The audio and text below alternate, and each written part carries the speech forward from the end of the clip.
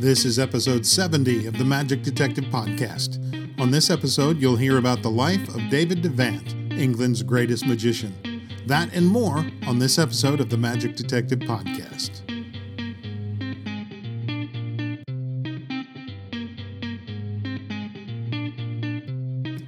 Hello and welcome to the Magic Detective Podcast, your podcast home for magic history. I'm your host, Dean Carnegie. I am the Magic Detective, and this is episode number 70.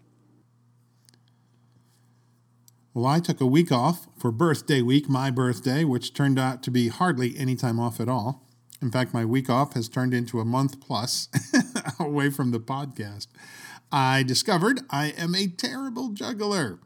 By that, I mean I'm finding it increasingly difficult to juggle multiple projects at the same time. A couple weekends ago, I was up in Hannibal, Missouri, performing my Steampunk Illusionist show, and it's been a while since I had done that show, so I needed about a week's worth of rehearsals just to get it all down. It's also major marketing time for me, so I'm designing postcards and tweaking websites and sending out emails and shooting videos and tons of stuff. And then my weekend shows, evening shows, are beginning to sell tickets, so I have to stay on top of that as well. All in all, it's been a lot to keep up with. But now I am back to the podcast, and I've made an executive decision. With podcast number 70, the one you're listening to, we begin season 4. It's funny, season 1 had 31 episodes. Season 2 had 25 episodes. Season 3 only had 13. And because I usually begin the new season at this time, I figured, why not just start afresh? Let's go over some news really fast. First, wow is all I can say for those who attended the recent Magic Collectors event in Las Vegas. The photos you guys and girls have been taking of David Copperfield's warehouse are just breathtaking. And it's so very generous of David to open all of that up to the Magic Collectors. That's just, wow, that's just amazing. I understand part of Ken Klosterman's collection goes up for auction at the end of October. This is announced recently. That's through Potter & Potter. Ricky Jay's collection will also be going up for auction on October 27th and 28th via Sotheby's. The Orlando Collectors Conference just happened this past weekend, so I hope you all had a great time. I wish I could have been there. David Copperfield's History of Magic book is due out at the end of the month. I'll have more on that hopefully in the next podcast. If you haven't ordered a copy yet, they are available on Amazon and on a couple other sites. Now, to the feature. Today's feature was born David Whiten in London on February 22nd, 1868. We would know him by his stage name, David Devant. His family moved around a lot in his early age. In 1878, when he was a mere 10 years old, he saw his first performance of magic presented by a man named Dr. Holden. He was a local performer who had the rare treat of having performed before the Queen Victoria. According to his book, My Life of Magic, Devant was impressed with the magic, but it had not yet taken hold of him as it would in a couple years. Young David had many odd jobs in his youth. He was a page boy. He ran a refreshment stand. He was a telephone operator. And along this journey of jobs, he also eventually became fascinated by magic. He would often practice his magic in lieu of doing his job, which got him fired or reprimanded more than once. He had local magic shops that he frequented, like Joseph Bland's Magic and Herr Proxauer's. David had a chance meeting of a magician named Casper the Great Court Conjurer who was performing in town. David discovered besides performing magic, he also had tricks that he sold. So David was there every weekend to buy something new from Casper. Then at some point, Casper made an offer that was impossible to refuse. He said, "If you can get your friend, the artist, to paint a picture for me, I will show you how to get all of the secrets of magic." Actually, what he really said was, "Why, I'll teach you all the bloomin' tricks there ever was, is, or could be." The story takes up several pages in his autobiography. Casper wanted a painting of himself performing for the Queen, with the royal family responding with oohs and ahs and surprising looks on their faces. The painting was eventually done. David paid the artist, and in turn, now he could get all the secrets to magic. Well, all the secrets to magic turned out to be a copy of the book Modern Magic by Professor Hoffman and a copy of Houdin's masterpieces. And he didn't even get the books. He just told David where to get copies, and he said, that's all the knowledge you'll ever need. David doesn't seem to be the least bit upset about this, as the information contained in the books was beyond eye-opening. His early life would benefit from three important things. One I just mentioned, the book Modern Magic by Professor Hoffman. The next was visiting Egyptian Hall, where Maskelyne and Cook produced countless magical programs. The last was another book, Sleight of Hand by Edward Sachs. Here was all the education a young budding magician would need. The day eventually came when David would present his first public magic show. The year was 1885. David was a mere 17 years old. He was performing at a bazaar, a sort of outdoor fair on Kentish Town Road. He would not be performing as David Whiten, but rather as David Devant, his new stage name. Where did his name come from? According to the book Devant's Delightful Delusions by S.H. Sharp, quote, Devant decided on his very attractive stage name through seeing a painting by a French artist of David and Goliath, named David Devant Goliath, which means David in front of Goliath. This caption caught his imagination, and he at once decided to adopt the name David Devant to help him to keep in front as a magician. This next story is recounted in numerous books, chief among them My Magic Life, his autobiography. David was about to present his final performance at the bazaar when he spotted two friends in the audience. Both of them were magician friends, and an elderly gentleman sat between them. David does not mention what he presented in his show, but he does say that the three gentlemen stayed following the performance. They approached him and introduced the stranger among them. The man turned out to be none other than Professor Hoffman himself.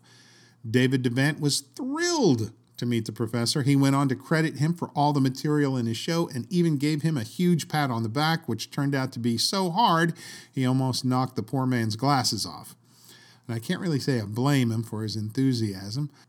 It was probably good that they waited until the show was over for the introductions. Nerves have a way of wreaking havoc upon a performer. Professor Hoffman was kind to the young man, stating, "If you go on as you have begun, one day you will become a great conjurer." So we can assume he did a reasonably good job. At least he didn't get one of those so-called compliments like, "Well, I can say you've never been better," or the classic, "Your set pieces are fantastic." Years later, Professor Hoffman would write about his first meeting with Devant in the pages of the Magician Annual, 1908 through 09.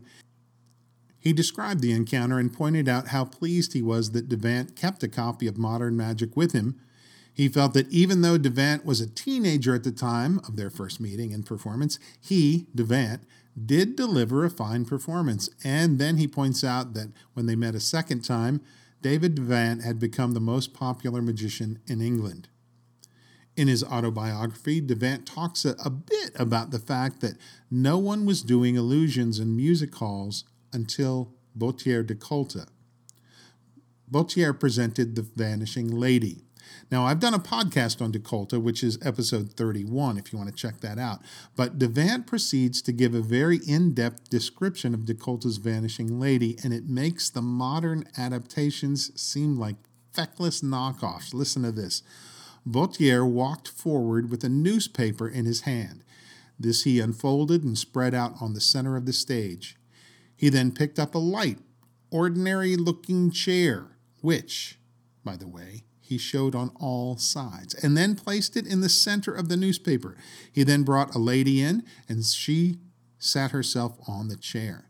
Bautier proceeded to cover her up with a piece of purple silk, pinning it around her head and shoulders, dropping the rest and draping it to the floor. No part of this silk was allowed to lie outside of the newspaper. There was a pause. Bautier came down the stage, looked at the draped figure, took hold of the silk with two hands, one about the waist, one about the head, threw the silk up into the air. It seemed to leave his hands in a flash. Both woman and silk utterly disappeared. Again, the chair was lifted off the newspaper. In doing so, Bautier showed it back and forth. He then picked up the newspaper and folded it again. That's incredible. Now, the reason there's such an emphasis on Decollete and others in Devant's life was Devant was being educated in many different approaches to magic. He saw these illusions in Egyptian Hall. He would see countless conjurers in this iconic location, and he learned something from every act. He mentions Decollete one more time, this time in regards to the vanishing bird cage. Apparently, Decollete's cage was oblong in shape, and it was ripped off by many performers. So he created a round cage which he held in his upright hand, and he simply tossed it upwards where it vanished. Then he tore off his coat, threw it into the audience to have it inspected. No trace of the cage could be found. Upon taking the coat back, Decollete reproduced the cage. Again, so very different from what we see today. This was also the time when many conjurers were doing the vanishing cage and killing birds in the process. Devant points out that Bertram had a clever solution. He allowed the bird to fly free. Then he said, "You've flown away, have you? Well, take the cage with you." And then he caused the cage to vanish. And I should point out that Robert Haller did a similar thing by having the bird fly away. Then, having no use for the cage, he made it vanish. But let's get back to David Devant. In his book, My Magic Life, he describes a funny incident that occurred in his early days as a magician. He wanted to present Decollete's vanishing lady, but he did not want to do it the way Decollete did. So Devant devised his own unique method. To that, he also added his own unique presentation, the highlight of which was causing the vanished lady to appear in the back of the hall or back of the theater. For this method, he would require two women that had a similar appearance. Devant describes the difficulty in finding two women that were alike. He said that sometimes he would find them, but one would have light hair and one would have dark hair. So he'd try to convince the women to either darken or lighten their hair, as the case may be, and in every case he was turned down and likely told off. Just about that time, when he was ready to give up, he saw two very beautiful twin sisters walking down the street. They were both dressed alike and had the same hairstyles and such, but now he had a new dilemma: how to approach them. He tried many different things, even considered hiring some friends to intervene, but in the end, his frustration led him to simply stop the ladies on the street and proclaim, "Would you care to become vanishing ladies?" There's a pickup line if I ever heard one. And their response was something along the lines of, "You crazy beep, beep." And he quickly apologized and tried his best to explain himself. Amazingly, the women believed him, believed that he was a conjurer in need of a woman to assist him with the trick. And they kind of fought over who would be the vanishing lady, and they told him they would only do it if they both were involved. Well, that's exactly what Devant wanted, so he heartily agreed. This next part of the story, oh my, does it ring so true. It was true then, it's true today.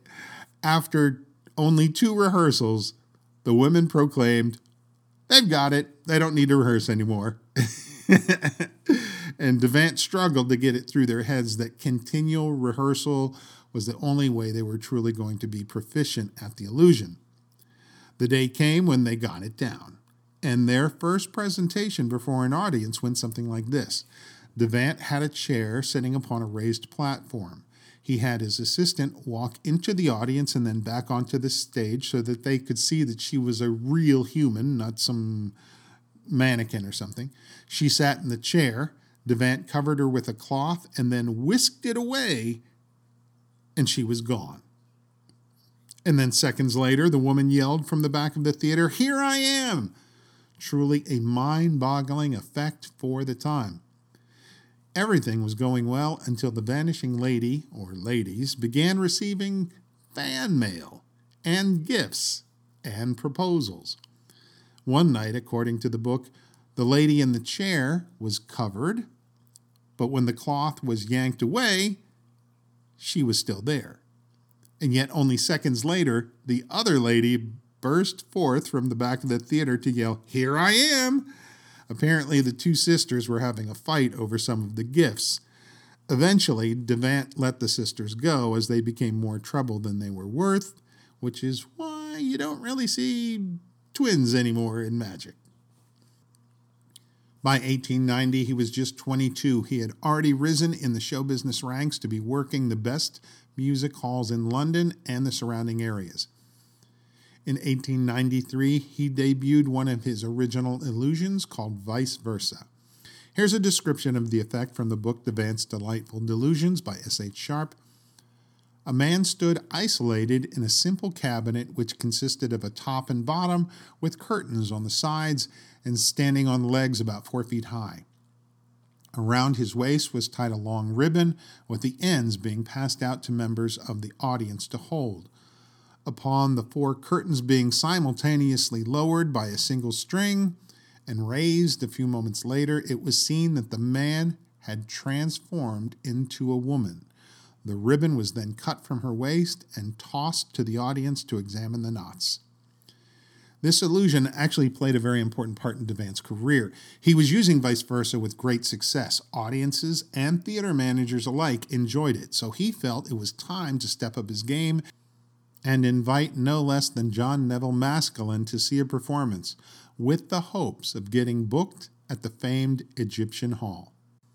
Arrangements were made for Maskelyne to catch a presentation of Vice Versa, and to his delight, Maskelyne actually liked the illusion. However, there was a problem. John Neville Maskelyne recognized the size of the illusion was such that it would be impossible to play at Egyptian Hall, as the stage size was smaller than the venue they were currently at. If only Devant could come up with something similar that might fit into the Egyptian Hall stage.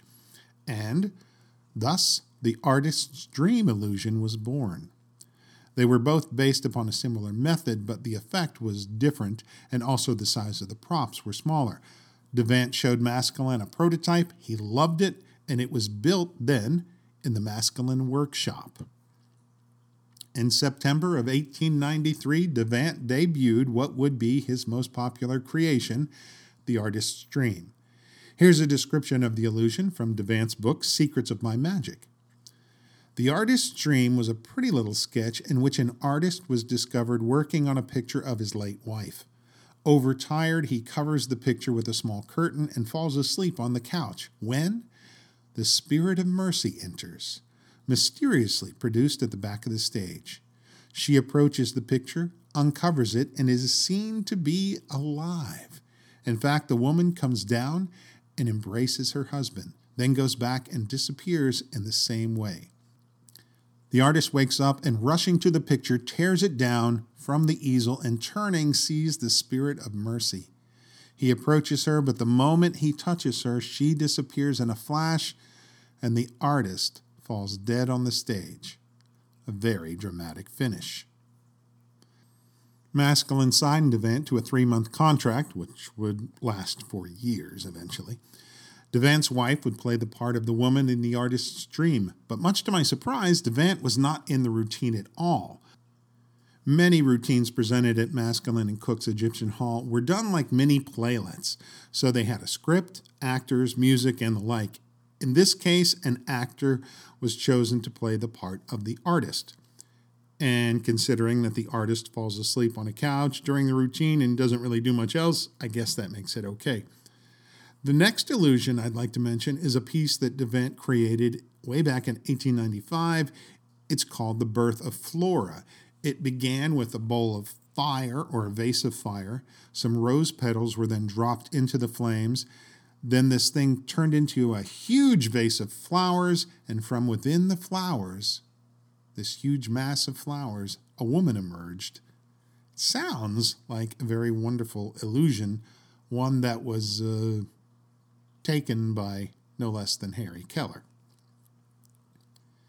In 1896, David Devant gets involved in a new medium, what he called back then animated photographs, in other words, early motion pictures. He tried to purchase a machine from the Lumiere brothers, but they weren't selling. After trying to purchase machines from others, he finally settled upon a kinetoscopic machine from Mr. R.W. Paul. Devant had to go all in on this himself, as Mr. Maskelyne refused to see the lasting novelty of it. But thanks to Devant's persistence, Egyptian Hall was the second theater in London to show animated photographs to sold-out audiences, the first exhibition being the Lumiere brothers at the Empire Theater. The next part I found really fascinating because I know a fair amount about the history of George Méliès. So listen to this. Devant claims he sold several machines to George Méliès of the Robert Houdin Theater, and Mr. Méliès then began his business of manufacturing films and machines. Devant further goes on to say that he was Méliès' sole agent for selling his films and machines in England. This is all from Devant's book, My Magic Life. Devant also made films of his own that we know of, and in 1897 he was showing films by the Lumiere brothers and even Thomas Edison. According to the book Devant's Delightful Delusions, the animated photographs was more of a side business, but a very lucrative one. It turned out to be more work than he could handle, and soon he had several troupes in the provinces showing animated photographs. The time kind of came, though, when he had to choose between magic and films, and Devant went the way of magic. The provincial tours would feature the films as well as magic, mentalism, hand shadows, and illusions. By 1898, John Neville Maskelyne finally decided to get on board, so he partnered with Devant. In the full partnership, it would be Devant, John Neville Maskelyne, George Cook, and Neville Maskelyne. They called this the Maskelyne and Cook Provincial Company, and it would include David Devant's Entertainment. Even when Devant wasn't in the show, it still was listed as David Devant's Entertainment. Now, if I can detour for just a moment away from the show and more to the man, I discovered several paragraphs that I think helped to put us into his head, the head of David Devant, the way he thinks of magic and, frankly, its practitioners. It's from the book Magic Made Easy by David Devant. The same information can also be found in Chapter 9 of his book, My Magic Life. And it goes like this. A man can study every work on conjuring or magic which has ever been published. He may take lessons, work hard, and achieve a certain manual dexterity, but at the end of it all, he may still possibly be ignorant of what magic is. His knowledge of secrets will not help him to discover that secret. Magic is an art, by means of which a man can exercise a kind of spell over others and persuade them into believing that they have seen some natural law disobeyed. I do not hold the opinion that any man who can get up and do a few tricks, even though he may do them well enough to entertain his audience, is necessarily a conjurer, because it's quite possible that he may be a mere exhibitor of tricks. I regard a conjurer as a man who can hold the attention of his audience by telling them the most impossible little fairy tales and by persuading them into believing that those stories are true by illustrating them with his hands or with any object that may be suitable for the purpose. I want to show that a good actor who has the knowledge of a very few secrets of conjuring can be a very good conjurer, but that a man who has learnt all that can be learnt from books about conjuring may never be a good conjurer if he be an indifferent actor. He goes on, the presentation of the trick is everything. The little secret round which the performance has been woven is comparatively unimportant. That's Devant. I think I agree with most of that, though I don't agree with the part about the actor having a few secrets can be a good conjurer. There's a lot more to magic than just the secrets. There's manual skill, speaking ability, acting ability. Of course, the actors will have that. And there's a lot to it. A few secrets doesn't give an actor enough knowledge to become a very good magician unless they have a background in it already or are trained by a professional, in my opinion. Back to the story. In 1904, Maskelyne began alerting his patrons that Egyptian Hall was to be torn down. They would relocate to a new property called St. George's Hall. And upon relocating, he was going to introduce them to something that Maskelyne had only dreamed about, producing his own full-length magic play. And sure enough, Maskelyne was true to his word. The Coming Race was the name of the production, which began at St. George's Hall on January 2nd, 1905, having missed the Christmas rush by a week. The reviews for the play were not so great. Folks went to a Maskelyne and Cook production to see magic, and this play had very little of that. If that wasn't bad enough, in February of 1905, Maskelyne's partner, George Cook, passed away. Maskelyne had gambled heavily on The Coming Race, but audiences did not take to the full production the same way they did the smaller sketches or playlets. I suppose sometimes they just want to see the trick. Something needed to be done, and done quickly because they were losing a lot of money. David Devant to the rescue. Maskelyne needed Devant in more ways than one. The company was in a financial mess, so part of the agreement was for Devant to help them out in exchange for partnership in the company. Now, the shows would be produced by Maskelyne and Devant. One of the first things they did was swap roles. Maskelyne went out to play the provinces, as Devant had been doing, and Devant now came in to run and perform at St. George's Hall, the new home of mystery. Among the items Devant brought with him was his mystic kettle. This was a routine that he'd toured the provinces with since 1902 and made a great showing of. It was the old inexhaustible bottle with an updated method and updated-looking device, a tea kettle. Yet he was still able to pour virtually any drink or liquid called for. It was a huge hit then. It's still a huge hit today, especially if you go see Steve Cohen in New York City. Devant also included a routine that he called the sylph, which was a levitation. He made one change to the routine. Rather than have the girl rise from a casket, which was the tradition then, he replaced the casket with a couch, thus giving the routine a very modern feel. Now, we always hear of Harry Keller taking things from Maskelyne. Well, here's an example of David Devant actually getting something from Keller. Back in 1902, Devant was visiting the United States and saw Harry Keller perform his demon globe trick. This was a ball that would roll down a plank or roll up a plank or go down and stop and then continue, always apparently under the control of the magician. Keller's inspiration was seeing a similar thing done with a giant ball at the circus.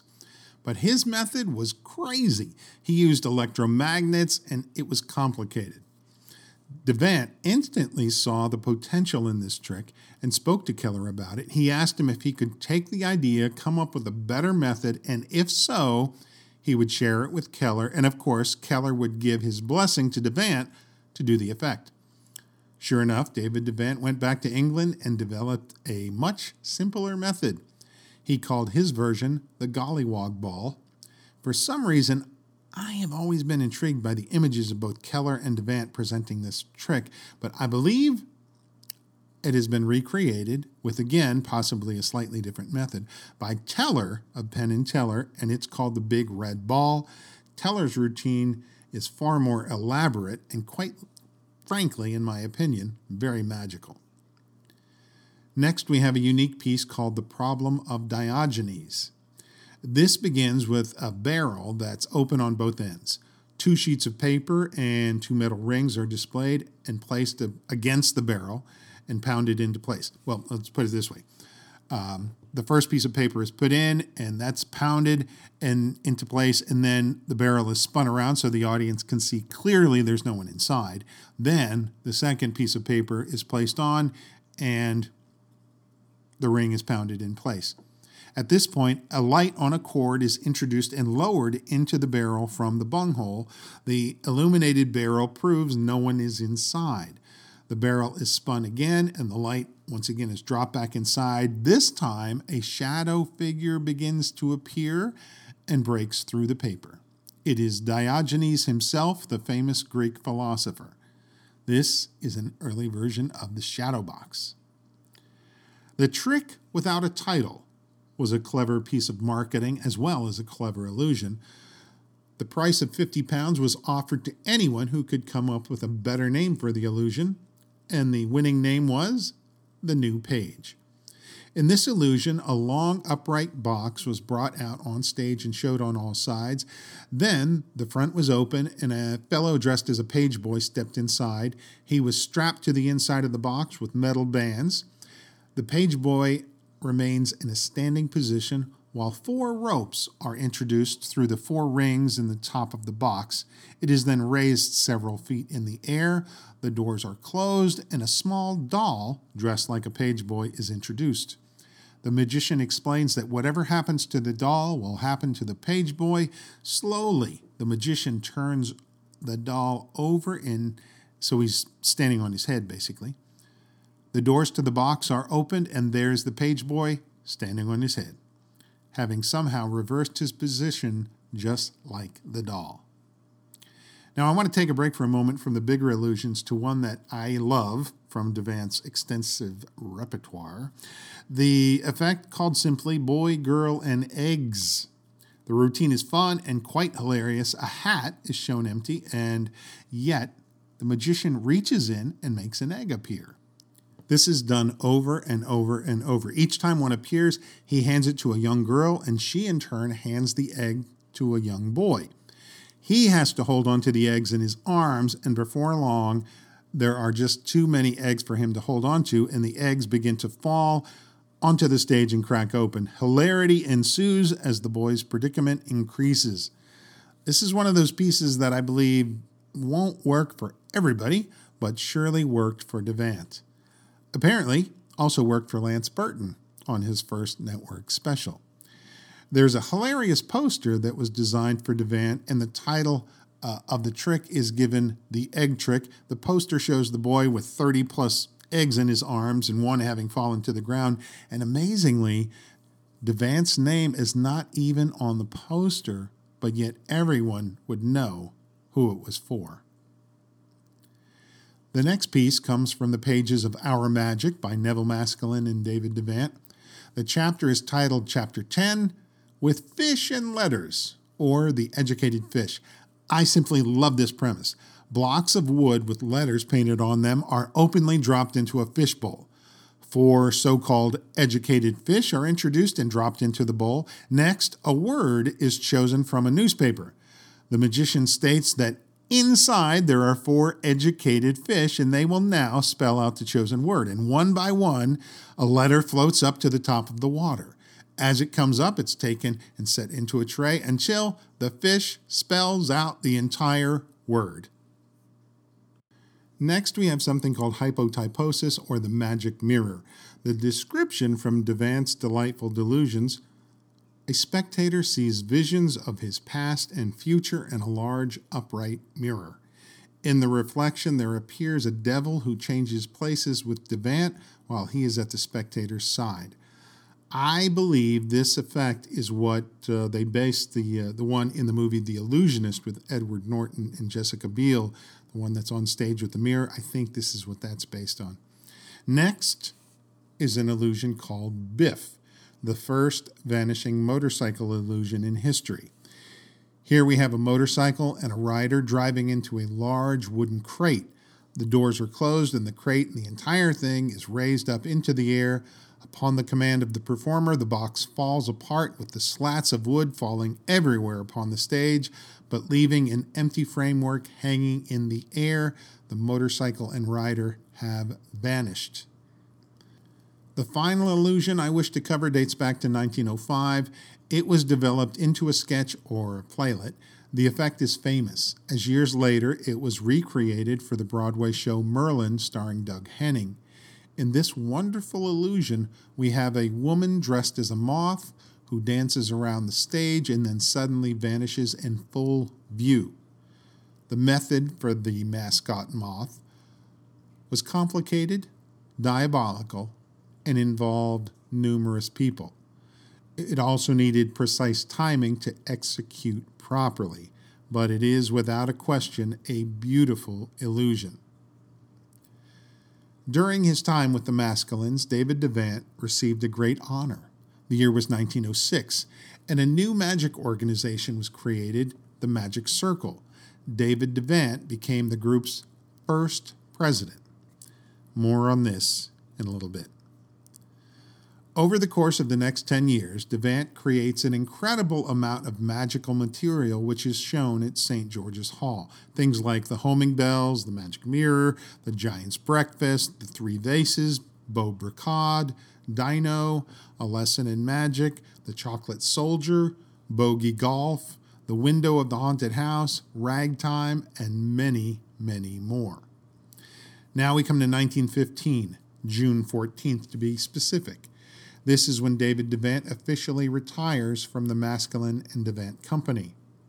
Or does he? The truth of the matter is a bit stickier. It turns out that the Maskelynes and Devant were not exactly getting along. Devant preferred the more straightforward approach to magic, as did modern audiences. The Maskelynes, John Neville, Archie, and others, preferred the sketches and playlet approach. They were not seeing eye to eye. So the Maskelynes voted David Devant out. This according to the book The Secret History of Magic by Peter Lamont and Jim Steinmeier. But all was not lost because David Devant was hugely popular at this time, so he went out and spent the next 4 years touring the variety theaters in Great Britain to enormous success. From the book The Illustrated History of Magic by Milbourne Christopher, we have this story. One December night in 1919, during his 4-week engagement at the Midlands Theatre in Manchester, Devant told the small boy who volunteered for A Lesson in Magic routine to hold a handkerchief and cut it exactly as he did, just as the magician had done hundreds of times with other children. The boy followed the instructions and shook the handkerchief from side to side. Devant looked at the boy puzzled, wondered why he was shaking the handkerchief that way, and then he looked in horror at his own trembling hand and quickly brought the feat to a close. This signaled the end of his career. The book Magic by David Price says Devant was forced to retire in 1920 on account of ill health and never returned to the stage. He was only 52 when he was forced into retirement. In his retirement, he continued to write and give lessons, but in 1936, a particular article that he wrote for the Windsor magazine caught the attention of the Magic Circle. Apparently, in the article, Devant exposed some of his own secrets. He did this to entice readers to purchase his latest book, but the Magic Circle had a standing rule known as Rule Number 13, and that was to not reveal magic secrets to the public. They contacted Devant to see his side of things and then made their judgment, which read, "Dear Mr. Devant, I submitted your letter of December 18th to the Council at their last meeting, and after long and careful consideration, it was decided that Rule Number 13 had undoubtedly been infringed upon by the exposure of magical secrets in your article in the December issue of the Windsor magazine. The Council has no alternative but, with the greatest possible regret, to ask for your resignation. Signed, the Honorary Secretary, William Minns." The organization for which he was their first president now expelled him for exposing his own tricks. Getting back to his illness, what exactly was wrong with him is somewhat difficult to decide. Various books say things like ill health, progressive ill health, a nervous disorder, paralysis agitans. There have been rumors that Devant had actually contracted syphilis, but I can find no documentation other than a mention of it in a Max Maven column from Genie magazine, October 2004. However, there are 2 sentences in the book Paul Daniels and the Story of Magic by John Fisher that, well, are curious. It reads, after 1920, he, Devant, could no longer perform on stage and was eventually forced to end his days in the Royal Hospital for the Incurables at Putney. Ironically, modern medication could easily have treated his disease today. Well, as there are currently no cures for the disease I think he had, this makes me wonder about the rumored diagnosis. I started to look at the symptoms, and I discovered that the term, while I was doing this, paralysis agitans was an obsolete term. The new word for paralysis agitans is Parkinson's disease. Shortly after my discovery, I found a reference in the book The Secret History of Magic which states the same thing, that Devant actually suffered from Parkinson's. For a time, he lived in his own home, but as just stated, he was finally moved to the Home for the Incurables, where he died October 13th, 1941. Over the course of his life, he wrote many books, including Magic Made Easy, Secrets of Magic, My Magic Life, Woes of a Magician, Lessons in Magic, and more. And in regards to the Magic Circle, the incident is part of history, and I wish to shed no amount of shame upon the Magic Circle. Clearly, whatever issues they had with Devant have more than been cleared up and corrected over time. Though I am not a member, by all accounts, they are a wonderful organization and still are thriving and growing into the 21st century, good for the Magic Circle. October 13th, 2021 is the 80th anniversary of the passing of David Devant. So let's remember him on that day for all the greatness he brought into the world. And let's remember his slogan, all done by kindness, because that really speaks volumes. And that, my friends, is going to do it for this episode of the Magic Detective Podcast. If you enjoyed the episode, please like the episode in any way your podcast provider allows. And please tell a friend about the podcast. Please help me grow our audience. Until next time, I'm Dean Carnegie. I am the Magic Detective. Be well and be safe.